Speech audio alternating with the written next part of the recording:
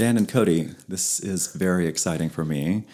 Starting a new podcast offshoot of the one you've started, and we had a really nice conversation a few months ago, and you all invited me to maybe think about starting a new podcast under the collective of yours all, and really excited about it. So I just want to start this podcast by thanking you both and genuinely how grateful I am for this opportunity and to be able to work with you all. Really excited about it. Yeah, no doubt. I feel really excited as well. Yeah. This has been kind of in the making, you know. Yeah. Yeah. And gratitude would be the word I would pick too. We're actually grateful that you actually continued emailing us. And surprised. And surprised. Yeah. Grateful, gratitude and surprised. surprise is, I think, our experience on our end. So we're so happy to have you. So, what are we here for today? Well, we're going to be starting a chat about the upcoming podcast that we're launching, again, under the umbrella that you all have started. It's going to be called Crossing the Chasm. And this sort of came about after you all interviewed me. And then we started meeting semi-regularly, throwing the Frisbee in the park. Maybe we should chat about that, actually. Oh, that's a thing. Dan, do you have anything to say about the Frisbee in the park? Absolutely, I do. So I have such renowned expertise in throwing Frisbee. And so, I invited you all to throw Frisbee in the park. And every week, I just throw these beautiful, what's a good word for it? Throws? Yeah, throws. That's a good word for it. Beautiful throws. Spins. Yeah. Beautiful. What's the vernacular here? Well, it's surprising that your vernacular matches your skill in Frisbee. Look, I experienced myself as throwing you all these beautiful tosses or throws or flips or whatever they're called. And and you guys just throwing Frisbee right into the ground all over the park. Yeah. Is that how you experienced that time, Brian? You know, I remember it slightly differently. Yeah. Actually. How about you? Yeah, I get this experience where my watch starts beeping at me and it's like, hey, it looks like you're doing a workout. Do you want to record this? I just tell the watch, like, no, Dan's just throwing the Frisbee again. Dan's just doing Frisbee flips again. Okay. Yeah. So I have an occasional errant throw. Yeah. Here and there. Occasional is definitely the majority. It's probably about 99. It's getting better. Initially, though. Is it? I mean, is it? Yeah. Man, there was one where you smoked me with the Frisbee, like right in my shin. Yeah. That was kind of fun. That made me day. Yeah. So just to be clear, I'm terrible at throwing Frisbee, and these two have tolerated throwing Frisbee with me back and forth. That's a good word. Would you, tolerated? Yeah, tolerated, yeah. Yeah.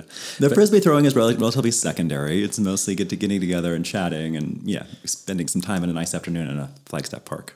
Which we've had great afternoons for that, right? So when we release this, it'll probably be cold. We won't be able to be playing Frisbee, but it's been glorious this last little bit, right? Really nice. Yeah. Yeah. And then, like you're saying, Frisbee was secondary is primarily we get together and we get to connect and ask each other how we're doing. And we've had some fun conversations around music. And I think movies is on deck for next time we get together. And it's been really good to get to know you. And with that, we've also talked a lot about content for this series. Absolutely, which I'm super excited about. We had a really good conversation, in the introduction meetings over Frisbee around what this was going to be, what we were going to call it, what we were going to do. Again, which stems from the time we had at the first interview, which after the interview ended, we talked like half an hour. There's a lot there, obviously. And so we started chatting about this. And the idea is really to think about our society, our well-being, what's going on contemporarily, the future. And so we talked about those things. And part of the thing that came out for me was how do we talk about these things in which we can actually connect with others in ways that they can understand the information, feel connected to it, grow from it potentially. How can personally I interact with people who I'm interviewing for myself to grow, to get people's stories out? Mm-hmm. That's kind of the intention. So it's very broad, obviously. Mm-hmm. And then we started talking about narrowing it a bit and what we were going to call it. And again, you two are podcast experts. And you use that term loosely. When you said that, the audience started laughing here. Yeah, the studio audience. Yeah. So I obviously had some rudimentary ideas, but ran them by you. And in particular, what are we going to call this? So what are we gonna name it? What is it going to mean? Put it out there. We had some back and forth, and it turned out we got some good ideas that came from Cody. And Cody, I'd love for you to just share a little bit about how you came up with the name, which is, I think, fantastic and perfect for the show. Yeah, thank you. You know, for me, it was, I think I was cleaning the garage. You know, it's always, I feel like that's when let the mind wander sort of thing. And really where it comes from for me was this idea, I actually use this metaphor in therapy a lot, is we call it the reality gap. And you can think of on one side of a canyon or on one side of like a chasm, for instance, there's your values. And those are the things that you want to live up to and the things that you want to connect with. And then on the other side is reality. And so we talk about the bigger the gap between reality and your values, the more suffering there is. So for me, it was the idea that, yeah, we need to cross this chasm. We've kind of created a massive gap there between what's important. I think of connection to self, connection to others, connection to the natural world, human well-being, and the way that things have been structured have created a really, really large gap. Absolutely. So we need to cross that chasm. So Crossing the Chasm was born, and it perfectly aligns with what my interests are, what we had talked about in the interview, what we're talking about at the park. And you also, you came up with that and put forward a couple of ideas for images, and that also I think is really fantastic. We went back and forth on and had some conversation about, and yeah, I'd love to hear your thoughts about the image we chose and the possibilities. Yeah. We're going with the dark one, right? Yeah. Okay. So that's my vote. I think different from you two. Yeah.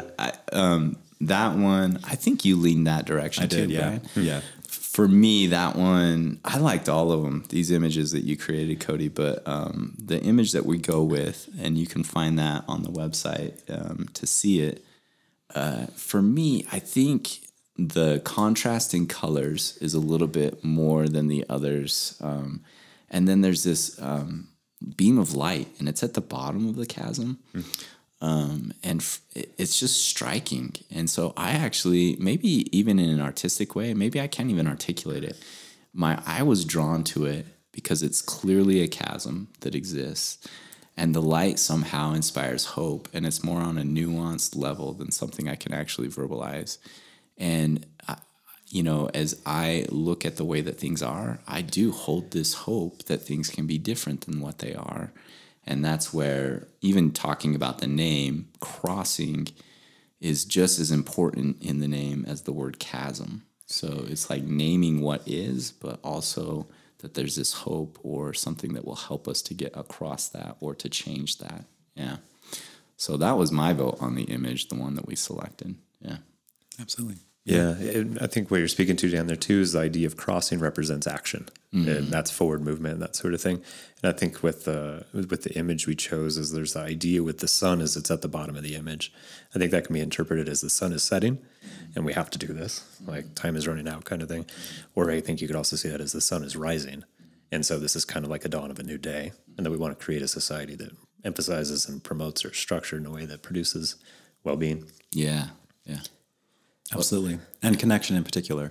Yeah. So I love the image. I mean, there were a couple others. They all had kind of a Southwest theme. One was the Colorado River in different ways. So that's also, I think it's nice to have that imagery that reflects kind of the landscape figuratively and literally here in the Southwest and where we're living is also really nice. Yeah.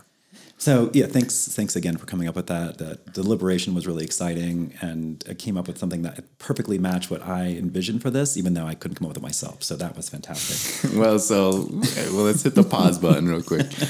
You're passively giving too much credit over this direction. So the cool thing about it, and I don't want you to run away from this just out of your own humility, because the cool thing about it was a collective dialogue. So Cody literally came up with the words Crossing the Chasm, but that came from us actually spending time together, sharing ideas with one another, being in dialogue. And so it was this synergistic collective result, which I think in process represents by and large what we're trying to get at with this sub-series of Crossing the Chasm, right? Absolutely. Yeah. I love the word collective. I love the imagery of us sitting together and thinking about it, and over time coming up with something. Yeah.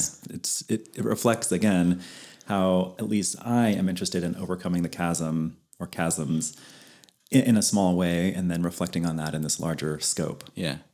It also brings up the image of me throwing the Frisbee directly into Cody's shins. I was going to say, yeah. Yeah. Which created a chasm on my shin. Yeah. Which is forever just a benefit in my life. Yeah, I feel that same way. So that was the name and the image. Yeah. So that I think is a fantastic start. And then how do we characterize what it all means? And so really what we need to, I think, discuss now is the chasm imagery and what that means and represents and our thoughts on it. Yeah, and I think this comes out of my own personal thinking is, as I mentioned on the show when we all interviewed me, we have a lot of problems in society. A lot of people are not doing well. I personally feel disconnected. A lot of people I know feel disconnected. We have such a long ways to go to meet the challenges around climate change and environmental issues, social justice. So the chasm has different elements, and one of the animating features of my thinking comes from our work, basically, which is how have we organized our society? What do we focus on and why? What are the outcomes of all of that? And then how do we reflect on it? So for me and the work we're doing, and in general, my interactions, thinking about how I am in society, it's really important to think about what we're doing. And so most of our society is based on economic growth. That's the basis. We're told time and time again that that's how we're going to have betterment. Everyone's going to get what they need. And yet we've had economic growth for a long time, and we're heading towards really severe climate change. We already have issues with well-being. So how do we reconcile those? And what is the chasms? We've been talking about this a little bit and characterizing it in different ways. We could do it narrowly around particular issues or have a broad global kind of perspective. And I think, again, that conversation is really useful to help clarify what we mean by this, to set the stage for this podcast, but also, again, just to think about well-being more broadly in society. Yeah. So the one thing sticks out in what you're saying there is that I think it's good whenever you do something in life and you have an idea that the thing you're doing is meant to achieve this outcome. So, for example, if I focus on growth, economic growth in particular, that's so that everyone can have sustained needs, shelter, food, resources that they need to better themselves and better their lives. So if we say our goal is to increase GDP and to increase economic wealth collectively so that everyone can have these things, that's such an aspirational and great value, right? And what you're saying here is we actually need to step back now and look, if that was our goal, has that been the outcome? Like, is that the result? And I think to go further, you're suggesting here, I think what you're suggesting is the actual chasm is that outcome isn't currently what's represented. Exactly. Yeah. Okay. And the evidence is overwhelming if you look at any indicator. There's just no question about it. People aren't doing well generally. We're leading towards ecological collapse. And on any metric, we're not doing well. So the argument is we need to have more economic gain and expansion for well-being, but we've had that and it's not working. So the evidence is overwhelming. So then, how do we think about that chasm and how do we reconcile it? Mm-hmm. Mm-hmm. Yeah. It may be helpful to even understand what exactly is the chasm. And so you threw out a couple of examples there of like any metric. So you throw out examples of metric, and I'd be curious, I don't know if you're willing to engage this or not, but what are examples of metrics in more detail that represent what we mean when we use the word chasm in that title?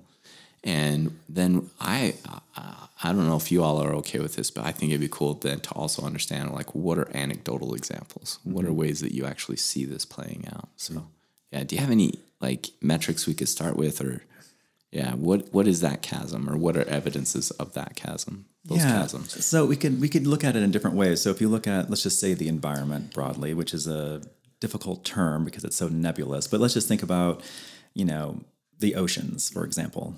If you look at the number of species or population numbers of fish, for example, they're all in deep decline. If you look at deforestation, expanding. If you look at just in general insects, if you look, this is really striking, is that we're creating a society in which we don't have as many insects anymore because we're basically changing habitat into subdivisions or whatever that is. The point is we don't have as many insects, and insects are the foundation for ecological systems in many ways, and pollination and so forth. So all of those metrics are really clear. So on the environment side, and climate change is the most obvious one in terms of increasing carbon emissions and so forth.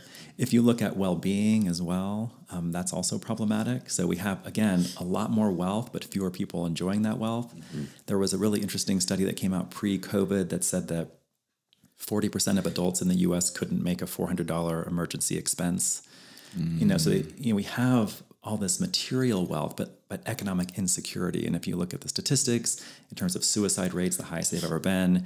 If you look at anxiety and depression rates, which you all know a lot about, off the charts. So at the same time, we have all this economic gain and wealth. People are feeling insecure and, more importantly, not flourishing. That's really the issue. And so for me, all of those collectively are really in the context of ecological and human flourishing. Are we flourishing? And that should be the metric, not how much money we have. And again, there's just, the evidence is totally overwhelming that we're not flourishing, ecologically or socially. But we have all this money. Yeah, I was thinking the metric that we are crushing it on is GDP. Like that keeps expanding. Yes. That thing just keeps going higher and higher. And the thing I hear you saying is that as that goes higher, actually what we're experiencing is both environmental and social. Not well. Like things are going down in those categories. I'd wonder, like with the ocean, is there any evidence that the ocean is getting more healthy? No. Right. There's no evidence. Not only is it there's more carbon in the ocean because the ocean is one of the main repositories for atmospheric carbon, but basically the species are being overfished. So there was a study that came out that said there's going to be more plastic in the ocean than fish by 2050. Wow. It's really striking. All of these things are really striking. And so, again, why are we doing that? There's no reason to do that necessarily. And the point is, again, all of our sort of indicators and metrics are around one thing, which is expanding economic growth, with the argument that makes us all better off. But that's just not the case. And so what we should do instead, I think, is actually promote well-being and then figure out an economic system that can meet those goals. It does promotes human flourishing, environmental, natural world flourishing. Yeah. So when you talk about this, for me, to define the chasm, it goes back to what Cody was saying in reference to the analogy that he uses. And on one side of the canyon is essentially like our values and aspirations, our well-being for people, or quality of living.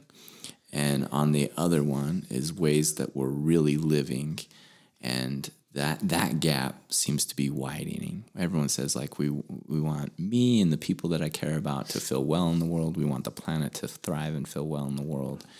And yet, everything suggests that there's a gap there and that gap continues to widen. Exactly. Yeah. I think anecdotally, I don't know for you all, but if we look at like social well-being and individual well-being on one spectrum and planetary thriving on another spectrum, I think, well, how does this play out? Like, what does this really look like in my day-to-day life? And I think on the planetary spectrum, I think, well, I've lived here in Flagstaff for 10 years now, and that's a really short time compared to many people that have lived here. And yet, in those first few winters, the consistency and amount of snow seemed considerably more just in that short span of time than now, and numbers bear that out as well. But anecdotally, I know there are a few opportunities for me to go sledding with my kids, for me to hang out in the snow, and every year it seems like that happens, and it seems like there's like a short period of quality snowstorms, but by and large, the entire winter seems to have less precipitation. Yeah, is that like an example of it? Is that a real-time example of that? Yeah, absolutely. And there's so many examples of that in different contexts. I did a research study with farmers and quite conservative and opposed to climate change, said it didn't happen. But then we asked, like, what's happening on your farm?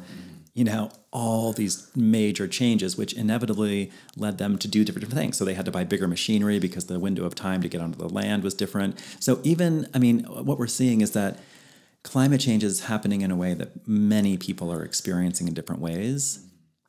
And that's really interesting because the sort of political discussion is very different than the experience people have of it. And though that's another chasm in terms of the evidence versus people's perceptions and so forth. And so your example is exactly right. There are major changes and people are noticing that. Whether birds are coming back like they used to or when they came back, for example. Like my grandmother is talking about all kinds of changes in her experience. She's lived in the same place for 90 years. totally different experience in many ways. In her view, it's not climate change, which is fine, but the point is people are experiencing things in their day-to-day world that is profound in many ways. So she doesn't see the same species coming back, or what does she notice specifically? Like the timing, the number, the variation. Wow. Yeah, all kinds of things. Yeah. Just based on lived experience. Yeah, lived experience, exactly. Yeah, for sure. To go back to one of the images that we didn't use, right, was a southwestern canyon and huge bathtub ring. And what that shows is that western snowpack. When we're not getting the snowpack, that lake just continues to go down and down and down. And then we're continuing to use more and more water. So, again, with the climate changing, we're experiencing pretty detrimental effects that are visually, you can go to the lake right now and see massive bathtub ring, Lake Mead or Lake Powell, wherever that might be. Absolutely. Yeah. And the interesting thing is it's happening frequently enough now where many people can identify climate change. But then the chasm also exists. We have all this scientific evidence, and yet as a society, we're making almost no progress to addressing this existential threat to society. So again, we can think about chasms in different ways. Why is it that we have these problems that we can't overcome? And that goes with climate change. It goes with personal well-being and flourishing, community flourishing. There's so many examples. I love the gap analogy.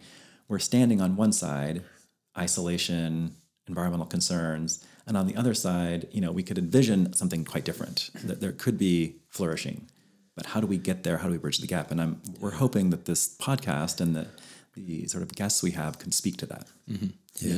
Yeah. One thing that I hear you mentioning, this would be another anecdote that would kind of speak toward GDP as being this primary thing, right? Is our experience of opening the business, I would think. And so because we open a business in America, there's, these are the sets of hoops you got to jump through, and we have to borrow money, right? And so we go to a bank and we say, here's our business plan. The bank wants to know, how am I getting paid back? What's that interest going to look like? Those kinds of things. And there's not really much of a consideration. I might be wrong, but our goal is the things we're talking about with our values, and to promote human health and to provide counseling and psychology services to help. And that didn't really seem to be much of an indicator of this is a business that we would like to pump a little more money into or be more lenient with or see you flourish. It was kind of like we could have brought, I don't know, missiles, bullets, whatever. And it was just kind of like, okay, so how are we going to get repaid? How are we going to make sure that the ends meet and that kind of thing on our end? Yeah. That's interesting. I didn't think about it that way. Yeah, so I would think in a system that would prioritize or value human health, and maybe if there's a business that were to open again, this in a capitalism system, right, or in a capitalistic system, in what ways would businesses that are geared toward promoting connection or human health or that sort of thing kind of be prioritized? Yeah. Well, they may have just been skeptical or cynical of us because of us. This is Beavis and Butthead walking in my office. This just does not look right. Yeah. But no, I think your point's well made, because look at where we governmental funding. So look at where funding is prioritized. Yeah. So like education, healthcare, those things don't get a lot of funding comparatively. So I think that would be represented in what you're sharing there. Yeah. That's one thought I have. I don't know if that would fall in the realm or how you would think about that, Brian. Absolutely. I mean, part of this is people look at issues in the perspective of the society they're in, but imagine a situation in which we had different kinds of spending so that we didn't have to go to a bank. We had community support, for example. Yeah, come on. Imagine a society in which we didn't have so many mental health issues to begin with, because the society is structured differently, that's focused on people's well-being. So, I mean, I love the anecdote because it really is so symptomatic of what we're talking about, which is a society that's based on money that then leads to all these negative environmental and social outcomes that are arbitrary. They're not necessary. There's nothing about society that would have to get to that end point. And can we envision something different to overcome, again, that chasm? Yeah. Before we jump to that other end point, so to define what we mean in terms of the aspirations and the values that feel like the gap is widening from, I think it'd be good also to go into that spectrum of like social and well-being more specifically, like people feeling disconnected. You said, obviously Cody and I see the massive rates of, 150% plus increases of prevalence rates for anxiety and depression, particularly amongst late adolescents and young adults, which are the next generation, is scary. So those are numbers, but then on a personal level, I know for me, people I know in my life, family members I know in my life, it seems like people talk about feeling disconnected at times or feeling anxious and depressed. I go back to limited connection. I think anxiety and depression are words that we put on it, and they're words that are meant to define this thing that happens, and it actually looks a little different for every single person and feels a little different for every single person, but it's these unpleasant feelings of, I think, feeling not connected. Yeah, absolutely. And for me, like, that's the beauty of this whole endeavor. I get to hang out with you two occasionally, and I'm going to be able to interview people. And for me, what's really symptomatic of our society that's problematic is just disconnection or lack of connection. There was just a big BBC study that came out that talked about loneliness. Adolescents, middle-aged men, are the worst in terms of basically being lonely. Yeah. But I feel, I experience this regularly as an instructor at a university. Students are totally struggling. Now, that's a generalization, not every single student, but way beyond when I started 10 years ago. I mean, it's not even comparable. So something's going on. Mm-hmm. Mm-hmm. What do you see? What does that look like? And I don't know how comfortable you feel specifying that or not. I wouldn't want you to feel like we were asking a question about a specific student or something, but what do you see collectively? Yeah, no, there's enough students that you couldn't possibly go back to one, unfortunately. Yeah. I mean, it's everything across the board. It's the stress of having to pay for higher education, and that's overwhelming. Many of the students have to work. I mean, I did when I was a student as well, and that can be quite stressful. Many students, especially because I teach classes on environment and society and so forth, problems, they're overwhelmed. So a lot of students just like crying, just absolutely crying about the state of the world, their place in it, not seeing any way forward, not knowing what they should do. Why are they getting an education? What's the point of it all? Mm-hmm. There's also a number of students, I think just the stress of all of that is leading to interpersonal interactions that are really difficult. So many people are not being treated well on top of everything else. They feel, like they're not important in our society. I mean, just all those things. And like literally crying in my office, can't come to class, dropping out of school. Mm-hmm. It's devastating. Yeah, different in a 10-year span.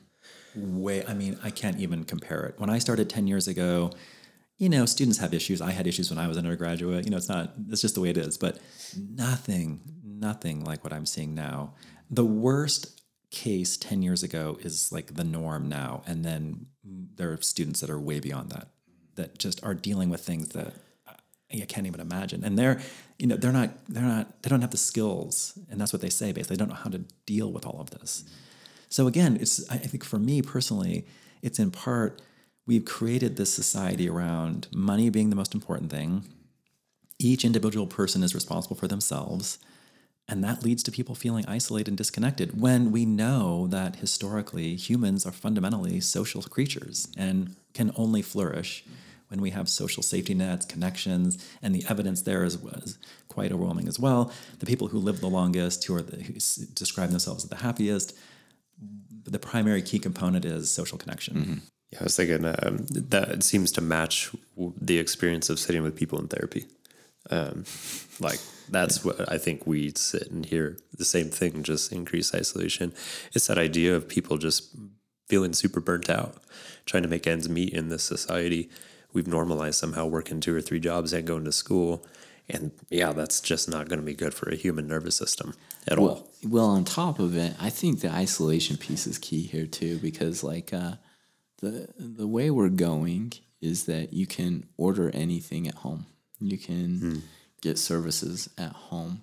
And so when I'm feeling tired from trying to fulfill like a 40+ hour work week, then I go home and I'm feeling tired from that.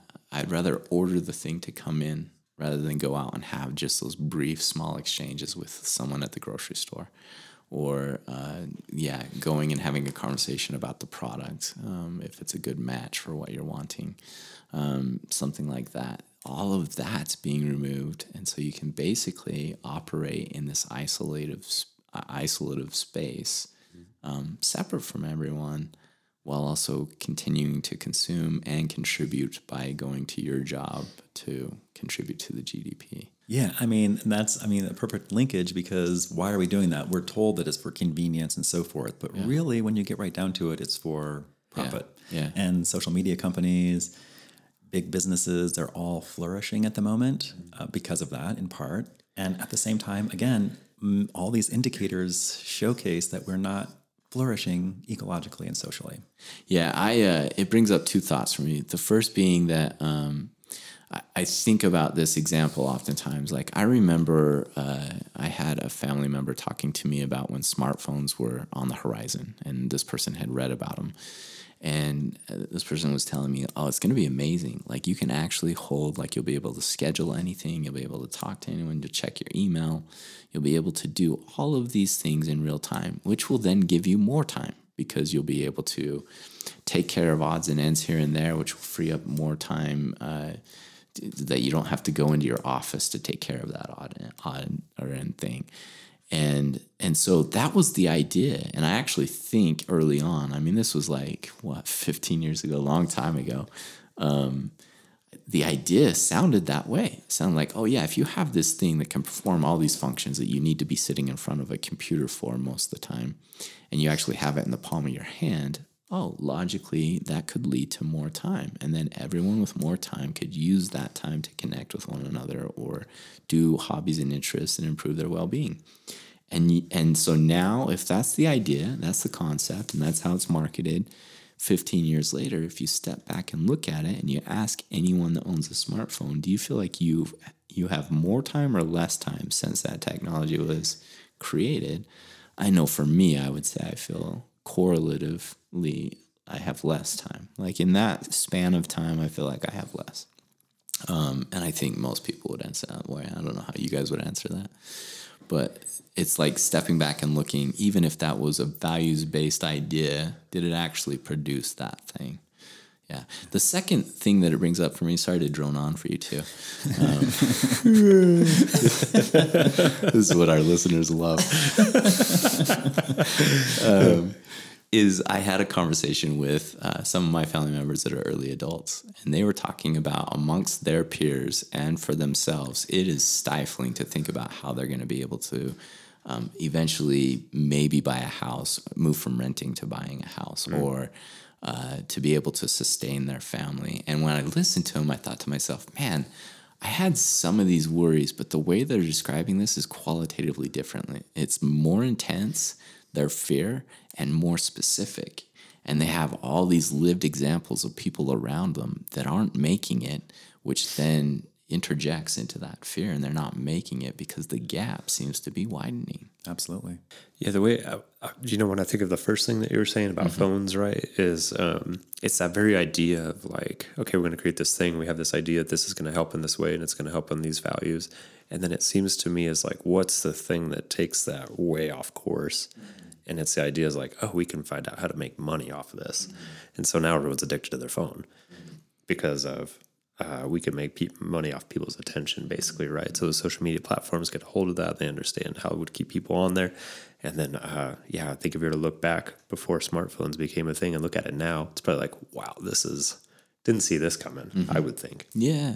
I mean, I wouldn't have. I was an early adult at that point, though. So, like, I didn't know much about anything of anything. just cigarettes and punk rock. Yeah. Yeah.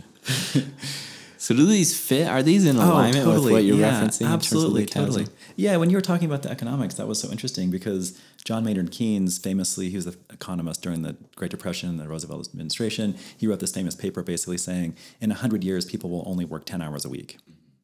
We'll have so much productivity, there won't be any need to work, basically. And Cody, you just mentioned it, like we don't use that productivity to make well-being. We make it to make money. And so all of those gains have just been put into more production. People are working longer. Your phone example, there's really devastating evidence about this. Like people who take fewer vacations now because they're working more, take their phone with them the whole time. So they're not even on vacation half the time. So it's like, it's infiltrated in a way that we can't get out of.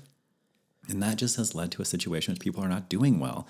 And this is directly related to climate change as well, because all of that infrastructure basically is designed to expand the economy, which has all kinds of environmental consequences, including increasing carbon emissions. So this seems kind of esoteric, but I think the benefit of this discussion is that the linkages we're trying to make in this podcast aren't clear to most people. It's not something we talk about precisely because the whole society is focused on economic growth from the very beginning. And our worldviews, like you're talking about going to the bank to get funding for this, it's all in that broad context. So everybody's lived reality is in that context. Mm-hmm. How can we step back and think about this differently? What do we need to do to overcome these obstacles? And ultimately, what can we do to be flourishing, a flourishing society? That's really the question. Yeah. So, this is where you're talking about the crossing word instead of the chasm word. Right. So we've really brought our listeners in with the doom and gloom. Which was the intent, right? Yeah. Just bring the heavy. If you made it this far, we've reached the bottom of the chasm.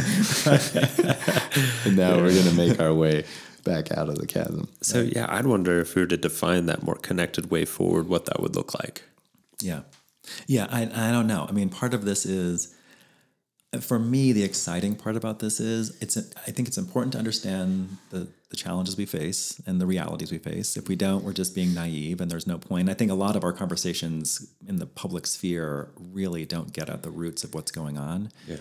And that, I think, basically just broadens the chasm in some ways. So I think it's important to be honest, but then really, what do people think about this? How are they thinking about this in ways that we could reshape all of this in ways that are not Pollyannish and naive, but like, what could we do differently? Yeah. What are things people are already doing? And not just to be hopeful necessarily, but like, what can we actually do tangibly to start engaging these things? And for me personally, the bedrock foundation of all of this is connection. Again, what can we do in society that actually creates connection? And again, that's why I love this whole collective, this podcast collective. You know, we're sitting in this room together, we're having these conversations, they're going to go someplace. That's, to me, what's so exciting about it. And I really love the idea of connecting with listeners and creating a community around that. Not that this is going to be the most amazing podcast, but you know, nevertheless, it could be something that's quite interesting and creates different kinds of connections that don't exist currently that then put us on this pathway for doing something different. Yeah, it's a way of being that whatever scale it ends up having an effect on is based on trying to cross or connect rather than just live in the system and keep going without looking at it. Yeah, exactly. Okay. Yeah. If we hadn't started these dialogues, we wouldn't have had those glorious opportunities for Frisbee. Yeah. Yeah. Exactly. Yeah. To take a Frisbee to the shin. That's important. Yeah. I really appreciate what you're saying, Brian, as far as like trying to bring people into conversation or trying to reach people with conversation so that even though this podcast might go somewhere, that it might create more discussion around society, how society is structured, ideas of how people can connect better. You in our interview with you, you had mentioned an idea. We didn't go too far into it. I'd be curious if you'd be willing to unpack it a little bit. The idea of mutual aid.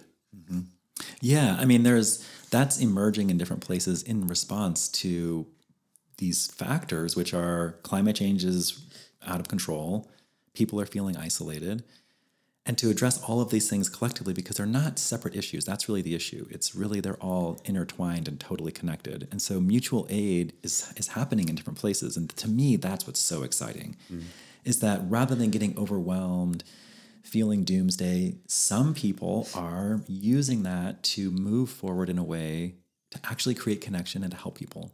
And that's taking place with the Extinction Rebellion movement in the UK, for example. There's some going on here in Flagstaff. When you look at what happened in COVID, for example, some people in response to that really tried to figure out, how can I create connection and help people? So no matter what the circumstances, what's sort of materializing is in people's mind a need to actually connect. And that, I don't know how that would play out necessarily, but I have my own ideas. There's just so many people in our society who need help, either financially, or they need help, they're hurt, or they're elderly, and they need their leaves raked or something. Or they need something else, they need to be taken somewhere, and they need groceries brought to them. Like, those kinds of things are animating people to do things proactively. That's really positive. And it's intended not to solve climate change, for example, but to do what you can in your local community to help somebody. Now, the question is, how can we actually not sort of constrain it or control it, but maybe can we grow it and create more linkages, and ultimately in ways that make everybody involved feel better. Yeah. When I hear you describing that, it sounds like it's very community level, community based. Yeah, absolutely. And that's another interesting question about all of this. Where do we insert ourselves? Because if you're talking about climate change, one of the arguments is we have to have this like global response. What could I possibly do here in Flagstaff? So there's questions about that. But I guess for me personally, I think what's really exciting is trying to connect locally at your local level and then build coalitions that then ultimately affect things going on at the global scale. And again, that's very nebulous, but I think that conceptually, I think is really what I'm interested in. And I'm really excited to talk to people about that and their own perceptions of that. Yeah. I mean, a question that comes to my mind is like, affecting things on a more broad scale and building coalitions to do so. Is that like, how would you describe, like, is that affecting government policy change? Is that, I guess I'm wondering what that even looks like. Yeah. So, I mean, for me, my own view is that we have this notion we just need to like vote differently and get different leaders, but I think the leadership actually reflects society. And so we have to have a society that's more engaged, that has much more clarity on their role in enacting change. And so it is, I think for me, starting to figure out how people can get connected at their local level, how those local entities can coalesce, and ultimately how can we change the sort of perceptions and direction of what we believe our country to be, our the globe to be, in terms of what our interests are, what our outcomes, what outcomes we want to be, our priorities, and then ultimately that totally reshaping society such that we have a different governmental structure, basically. Now, again, that's also very nebulous, but I think at this point it's hard not to be nebulous because we don't have a blueprint to enact any of that. And so for me, it really does start with connection, and that's the starting point. Yeah, there's like a vision component, and the thing that I hear you describing is the first step in enacting this vision or bringing this vision to life would be connection. Absolutely. And that exists on a community level, and that's very relational. Yeah, and I think another way to say that basically is I don't have any idea of how this all might materialize or how it might play out, but I am totally convinced that when people get together and start connecting with one another, really thinking about what they want, where they are, where they want to go, and acting on that, who knows where it could go? Yeah, we can't predict it. And so for me, the exciting part is, and the hopeful part is, yeah, let's just work on that first. Get people together, connected, and demand things different in society that's going to increase well-being, and then see where it goes. Yeah, I think demand it, but also just act it. So I think it can be on a scale where you start to demand it and you look to get engaged politically is the most obvious example, to try and influence policy or the direction things go in your local community. But I also think to live that way, and that's where you talk about us talking together. I know since we started those dialogues, I have more clarity of what my experience is. And it's not that I wasn't aware of what felt like a gap, but I didn't have the words for it. I didn't have as much clarity as I do now. And so out of that has come clarity. What excites me too is when we talk about it, is it can seem vague and nebulous when we talk about the crossing part, the actual action to produce connection rather than a focus on dwelling on the chasm. And when we talk about it, you said, oh, what if I interview this person and this person and this person? And these are people that are actually doing things that create movement, most often in communities or some region, not globally. And that excites me because I think that's where the specificity will come in, is that if our focus on these series of episodes is the connection piece, the people you're talking to may produce ideas that can be incorporated or adapted to here in the Flagstaff area, right? Absolutely. Yeah, and that is the most exciting part for me, honestly, because I love the way you just said that. My mind is being clarified all the time in conversation with you two on these issues as well. It's not like I don't know everything. I don't have a blueprint. It's actually through conversation and connection that these sort of ideas emerge and our worldviews change and excitement emerges.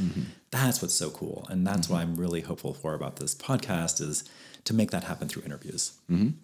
Yeah. And so that may be helpful too, is to just specify, what to expect from this. So it is going to be vague and nebulous to some degree. But what we've talked about thus far, it sounds like you do have plans to interview people. Yeah, so I've this is the part that I'm a little bit unclear on because it could go in so many different directions. Yeah. But at the same time, I mean, I just been talking with you two. I gave you some examples. There's a lot of really interesting work going on thinking about new kinds of economic systems. And so there's lots of groups and different entities in this country thinking about alternative economies. That is super exciting to me. There's a number of people thinking about ways in which we can think about housing quite differently, not just affordable housing, but really reshaping what we mean by housing, who has access to it, how we fund it, how it's organized. So housing, especially like in the Bay Area, super interesting. And I think, the example of that one is really important too, because that affects people's lived experience so fundamentally. That is really exciting. And the question is, can we do things differently, especially given that Flagstaff has a housing crisis, which many cities in the West do at the moment.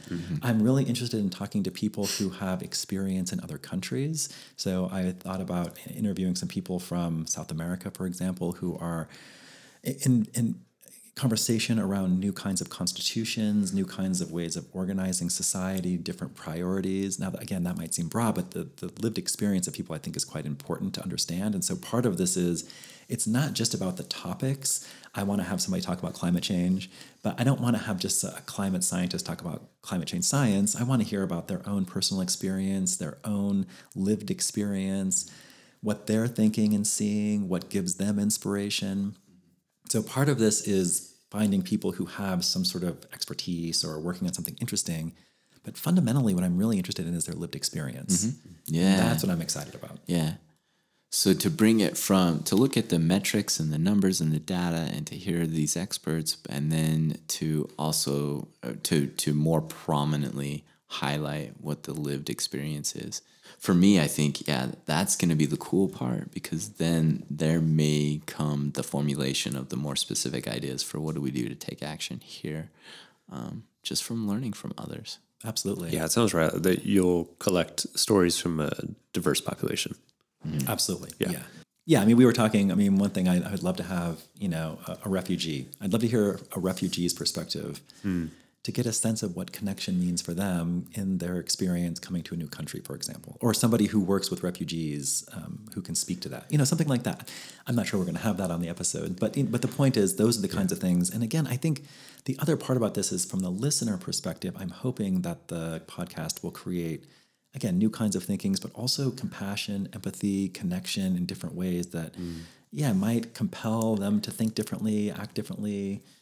Again, not in good or bad, but just a way for us collectively to think about this chasm differently and the ways forward that can potentially materialize. Yeah, I think like we were saying earlier, just not harping on the chasm. Exactly. Yeah, just pointing the finger at it, but the idea that there's a lived experience and that we want to cross this thing and we want to practice crossing it. And so let's do that thing with the idea of a better future, a better lived experience, human and planetary flourishing or thriving. Yeah, and I just feel like we don't have enough of that. I think we have plenty of the doom and gloom, a lot of the negativity. People are down and depressed. Yeah. And I don't want to, again, not to be naive, but I want to hear about people's lived experience, what they're doing, and in ways that are enriching. And that to me, again, for personal reasons, is super exciting. Yeah. Yeah, that's fulfilling. I think, too, it'd be cool to highlight something that I've experienced both in our dialogue and then here today recording, is that I think it'll be really important that the tone of the show is actually to look at things. So if there's ever some critical appraisal of something, it's actually not meant to be critical. It's actually meant to look at that thing and say, hey, this probably came from a value or a statement of, if we do this, if we go this direction, it'll produce this benefit and maybe even a collective benefit. And then to look at it and say, did it do that? Like the example of the phone. And so the key for the show is, even if you look at pieces or elements of that chasm, is it's not meant to be promoting some political idea or not. It's actually just looking at the thing and saying, what does this look like in practice? And is there any way to go about this? Is there another way? Yeah, I think of the Facebook like button, right? That same thing. Like, here's this thing that was created to do this thing, and then how is it actually operating? Yeah. What's it looking like in practice? Yeah. So what I hear you saying is highlighting that thing or shining the light on it a little bit.